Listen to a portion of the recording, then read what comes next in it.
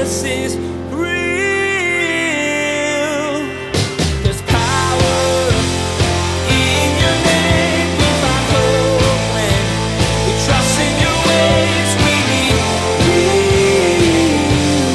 Jesus is real. All of your Bible reading, don't just let it be Bible facts. And don't get stuck in your head. What does this mean? How does this work? Because we're going to learn today that that's a fool's errand.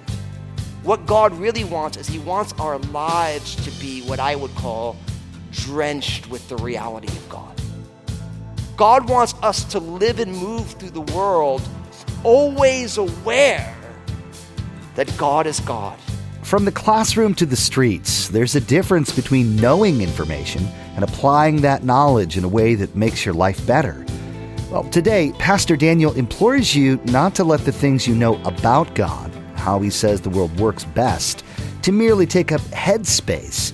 He shares that you can become a radiant reflection of Jesus when what you know travels from your head and impacts your heart. Now, here's Pastor Daniel in Psalms chapter 139 as he begins his message, God Knows Everything.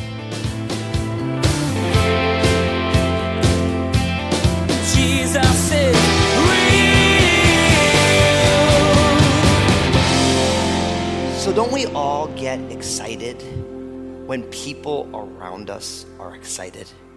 Right? When something good is happening for somebody, you can always tell because there's just something about their countenance that you know that there's something exciting happening. I remember many, many years ago when my bride, Lynn, and I, when we first got married and we found out that we were pregnant. Well, really, Lynn was pregnant, with our son Obadiah. And I remember as first-time parents, I remember, we were nervous. We had never been through the process. And so we were like, man, and Lynn was like, let's not tell anybody. You got to wait a little bit, make sure everything takes and everyone's good. But I'll never forget because Lynn walked into church that Sunday, and at the time I didn't know that there was something called like the baby glow. But I know all the ladies know what the baby glow is, right? Because all of a sudden she walked in and a woman's just like, "You're pregnant, aren't you?" And Lynn looked at me like, "Did you say something?" I'm like, "I didn't say anything." But like, because Lynn was so happy, we were happy, people knew. Isn't it true? The same thing you can tell when one of your friends, when they fall in love, right? Because all of a sudden, like, they walk in and they're like, "Hey," and you're like, "What's going on?" Right? Because, and like, "Oh, you're in love. Oh, don't tell me about," because what happens is of course, something happens on the inside, and that what happens on the inside makes its way out of you into your countenance. And people who have eyes to see are aware of it, right? And there's this radiance that happens. This happened for me in my own way. This was many, many years ago. I was a young believer at the time. And I remember I was really just becoming aware of the love that God had for me, like the reality of God. And I remember, at the time I was living in the San Francisco Bay Area, just north of San Francisco in Marin County. And I remember I was walking down the street of downtown San Rafael, which was, if you know the Bay Area at all, if you know the North Bay, it's a pretty populated area. And at the time, I had a Walkman. How many of you had a Walkman? Yeah, a couple of you. Those who don't know what a Walkman is, it was like an iPod, but it was like 97 times larger. And you could only listen to one song at a time, a cassette tape, and they had these headphones, and before they were really good headphones, there were these big things, they had these foam things, it was messed up, but it was awesome, because that's how we listened to music back in the day. If you kids go to a museum, check it out, But I remember I was listening to this worship song while I was walking down the street, and like, I remember because it was like, I'd like to say, I grew up, my family went to church from time to time, but we never talked about God. We never talked about what it meant to live a life after God. So we had an idea about God, but we never really understood. And I remember at this time, God is speaking to me, and God is doing a work in my life, and I'm listening to this worship, and I'm just because I'm a musician, I'm also kind of grooving down the street. Like I'm like feeling it, and I'm just having a great time because I'm blown away that God could love someone like me. Like, it was so new, right? And so sure enough, as I'm walking, there's this little bus stop right there. There's all these people at the bus stop, and I'm just kind of jamming. But I was in the moment. I was like a 4-year-old. Isn't that what's cool about 4-year-old kids? Because 4-year-old kids are not thinking about everything. They're just in the moment. So I was in the moment, and sure enough, I didn't realize that the sidewalk was a little uneven. You can see how this is going to go, right? So sure enough, I totally, right in front of this bus stop, I catch the sidewalk and I face plant. Now let me ask you a question. When you trip and fall in front of a group of people, how do you feel? Bueller? You feel embarrassed, right? You feel self-conscious. What was amazing in that moment is I was so enjoying the fact that God loved me that I literally just popped up. I looked at all the people like, did you see that? That was awesome. And I just kind of grooved away, And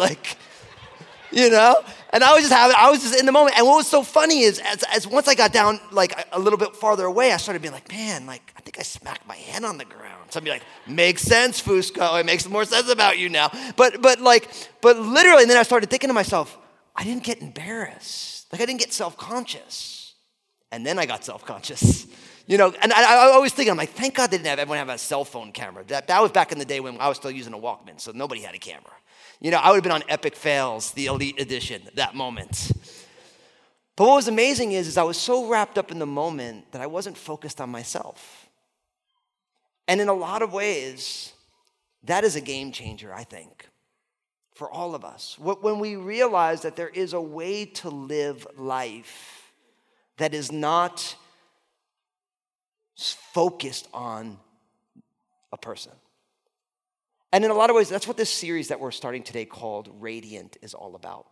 Because there's a scripture, you might want to write this down. It's Psalm 34, verse 5, where it says, they looked to him and they were radiant.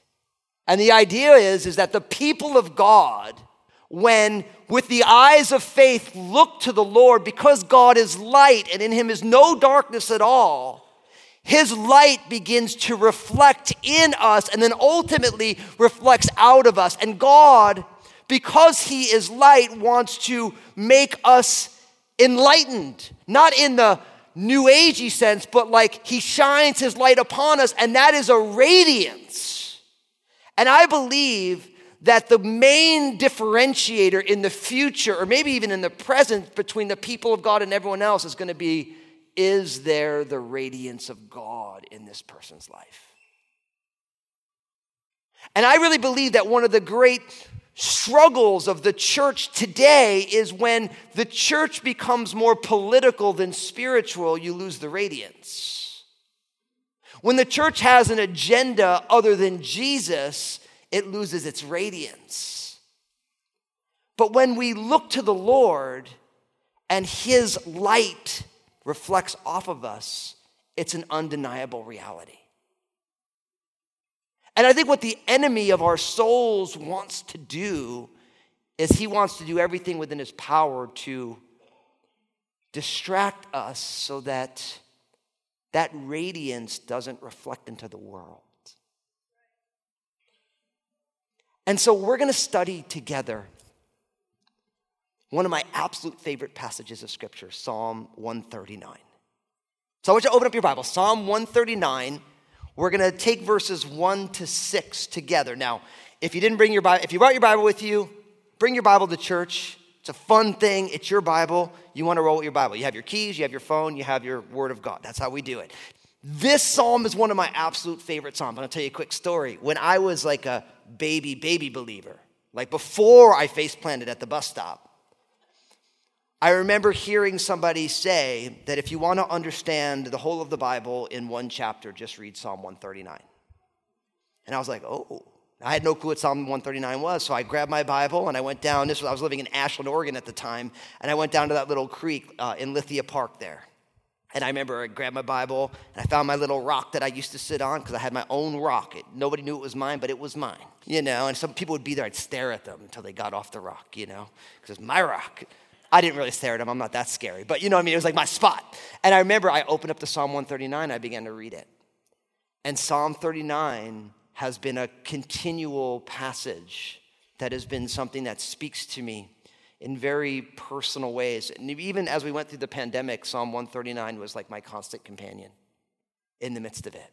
And so I'm so excited that over this series, we're going to be breaking open this famous psalm. Now, what I want to tell you about this psalm is that this psalm is powerful because it explains what Bible scholars call the omnis of God. God being all-knowing, God being all-powerful, and God being everywhere, always, which is commonly known as omniscience, omnipotence, and omnipresence. Now, there's also a fourth omni called omnibenevolent, which means God is all good all the time. Can I get an amen? Amen. That's not necessarily directly in the psalm, but it is alluded to. But here's what I want to tell you. See, I just rolled out 4 big words for you just like that. Everyone catch them? Didn't think so. We'll go over them again. Don't worry. But here's the deal. The biggest mistake we can make in studying Psalm 139 is to let it be a bunch of head knowledge. Because the Apostle Paul, one of the most brilliant theologians who ever lived, said knowledge puffs up, but love edifies. And what happens is if we allow any passage of the Bible, especially Psalm 139, just to give us Bible details, and it becomes a head trip, what always happens is that someone who gets heady becomes unloving. And I'm not against education at all. I love reading. I recommend you read a lot. But the key is Psalm 139 is not a theological treatise about God. It is the expression of somebody who is aware of who God is and is allowing it to impact where they live their life. And so I always want to encourage you in all of your Bible reading, don't just let it be Bible facts. And don't get stuck in your head. What does this mean? How does this work? Because we're going to learn today that that's a fool's errand. What God really wants is he wants our lives to be what I would call drenched with the reality of God. God wants us to live and move through the world always aware that God is God and who God is.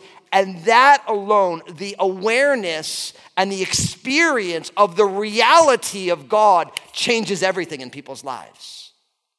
So I believe I'm supposed to tell you that if you're in that place where it's all heady for you, you got to say, Lord, will you let this stuff make the almost impossible 18-inch journey from my head to my heart, so that it's not just Bible facts that I can argue with people online about, but it actually becomes who I am and how I live every single day. Because once, if it can make that 18-inch journey from the head to the heart, maybe some of yours is more like 14 inches, some of you maybe a little bit longer, maybe 20 inches, you know what I mean though. Then it can make it out to your hands and your feet, to your mouth, so that we start to live our lives completely differently. And Psalm 139 is not just to be read theologically. It's like, this is the experience God wants us to have. So let's jump on in. Now, we're going to take 6 verses, and it breaks down quite simply. Verse 1 gives us the principle. Verses 2 to 4 gives us an explanation of the principle. And then verses 5 and 6 gives us the application of the principle. So it's pretty cool that way. It's like a perfect little sermon text. Principle, explanation, and application. So look what it says. Psalm 139, verse 1. It says, O Lord, you have searched me and known me. Quite simply, what this teaches us, the principle is that God knows everything about you. Quite simple. Oh Lord, you have searched me and known me. God knows everything about you. Now, that principle, the big word for that is omniscient. Omni means all, and the word science, which means knowledge. So omniscience literally means that God knows everything. But what's amazing is not only does God know everything, God knows everything about you, because it says, oh Lord. Now, notice in your Bible, the word Lord, all caps, right? Capital L, capital O, capital R, capital D. When your Bible translations put all the letters in caps, it's God's personal name. Scholars call it the tetragrammaton, the yud, the hey, the vav, and the hey. It's really the God who revealed himself to Moses as the I am who I am, the creator in the book of Genesis, the God who is the deliverer of the children of Israel, and ultimately the God who reveals himself to humanity in the person and work of his son, Jesus Christ. Yahweh would be the way it would be said. Historically, people would say, is it Jehovah? Because the Jewish people didn't want to say God's personal name because it says that you should, never take the Lord's name in vain. So but the best way to do this is to never say it. Which is kind of a deep thought, isn't it? I'll never say God's name in vain if I just never say it. So literally, if you read rabbinical writings, they actually call, every time you have that capital L, capital O, capital R, capital D, it actually says Hashem or an H with an apostrophe, which literally is the name. I was reading a rabbinical commentary preparing for this, and it's like an H with an apostrophe. It says Hashem. I'm like, oh, they're smart. They don't call him Yahweh. They call him the name. Fascinating, right? But what this is saying is David, the psalmist, is aware of the creator and sustainer of the universe, knows everything about him. You have searched me and you know me. Now, how many of you have searched but not known before? Right? Like, there's some areas of your life you're like, man, I need to know the answer. I'm trying to figure this thing out, and you still have no clarity on it. So it's not enough just to search, but there's this, God has searched us, and he has knowledge of who we are. Now, what's beautiful is that in the scriptures, the word know is actually the word that speaks of the highest knowledge and intimacy. You go all the way back to the book of Genesis when God placed Adam and Eve together and they were covenanted together in marriage. It says, and Adam knew his wife.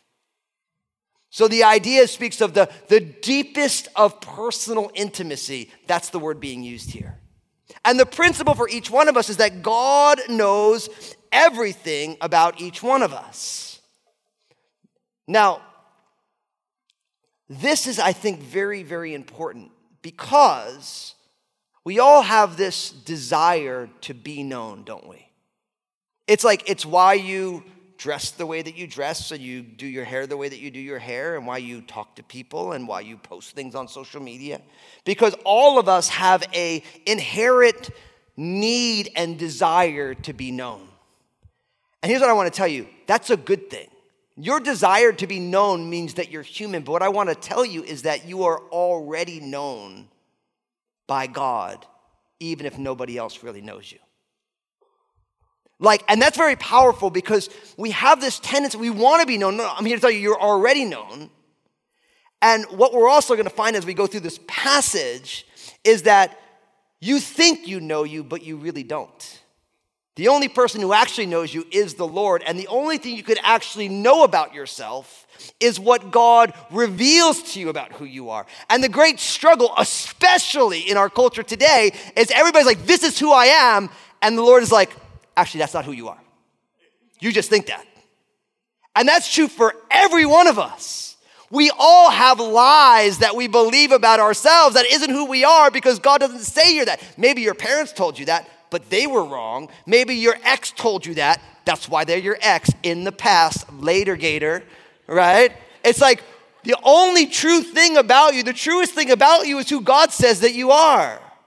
But the problem that we have is that we live in a day and age where people want to live their life as if God isn't real and God doesn't exist, and they can just make up who they are. And I'm here to tell you, whether you're in the church or out of the church, when you define yourself outside of who God says you are, that's actually not who you are. You're believing a lie.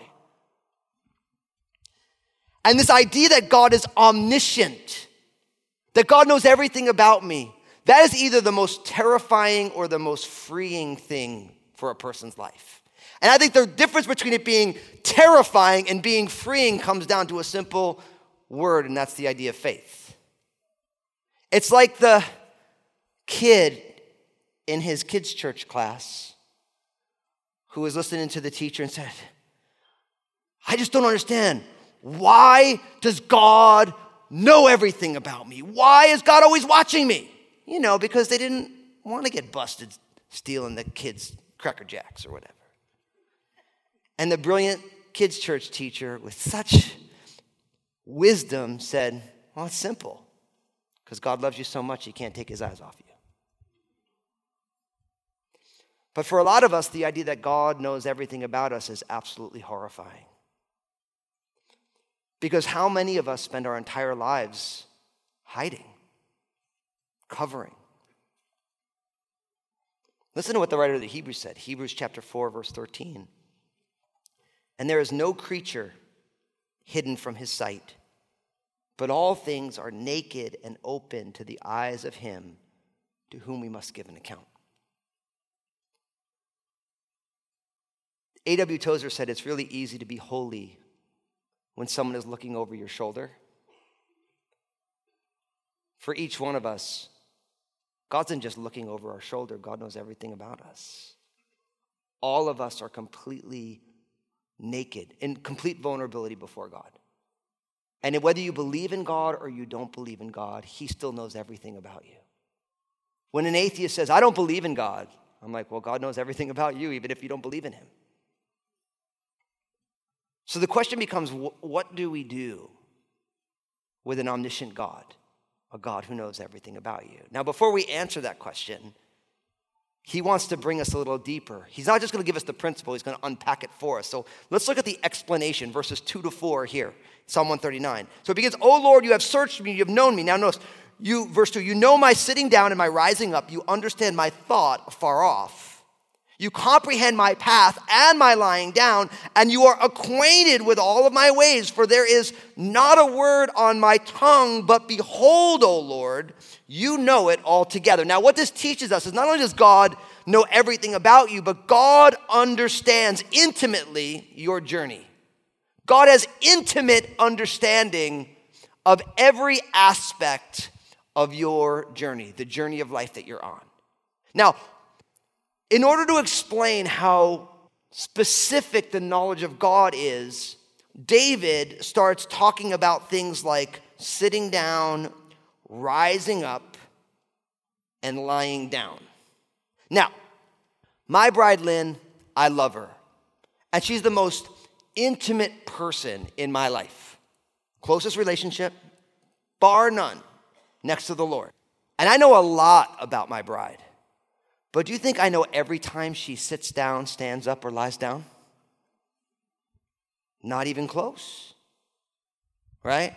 You think about the people who you know the most. Do you know every time they sit down? Every time they get up? That's how specific God's knowledge is. But that's not enough here, because it's like, okay, they sit down, they rise up, they lie down. Wow, that's a lot of details. But then he starts saying even more profound things, like, you are acquainted with all of my ways, you understand my thoughts afar off, and you comprehend my path. So David's saying, look, Lord, you actually, and that word comprehend in the Hebrew is the word winnow, which is how they would separate the wheat from the chaff. So it's really saying that, God, you completely understand every step that I'm taking and why I'm taking it. Jesus is real. Can you imagine knowing everything? Talk about a superpower. Well, today, Pastor Daniel shared that God actually does know everything. From the smallest details of your life to the big ideas of the universe, he knows it all. And he knows you. We all have within us a desire to be fully known by someone else. Pastor Daniel reminded you that this hope is a reality in Jesus. Even though other people may not know you, he does. And he loves you just as you are. Pastor Daniel's message today is just one of many he shared from a variety of books in the Bible. Would you like to explore more? Just visit JesusIsRealRadio.com to access our library of audio. You can also connect with Pastor Daniel on Twitter, Facebook, and Instagram through the links you'll find at the bottom of the page, JesusIsRealRadio.com. Hey, this is Josh, and I wanted to personally thank you for listening today to Jesus is Real Radio. Did you know that Pastor Daniel also has a TV program? It's called Real with Daniel Fusco. I want to encourage you to go to JesusIsRealRadio.com, click on the Stations option in the main menu, and find out if Real with Daniel Fusco airs on a TV station in your area. Next time on Jesus is Real Radio, Pastor Daniel will continue to explore the reality that God knows everything and the difference that makes in your life. You'll discuss how the Lord knows exactly where you are in your journey, near or far. The amazing thing about God is that He loves you just the way you are while still wanting you to experience something more, something better. You've been listening to Jesus is Real Radio with Pastor Daniel Fusco of Crossroads Community Church. Pastor Daniel will continue teaching through this series called Radiant. Until then, may God bless.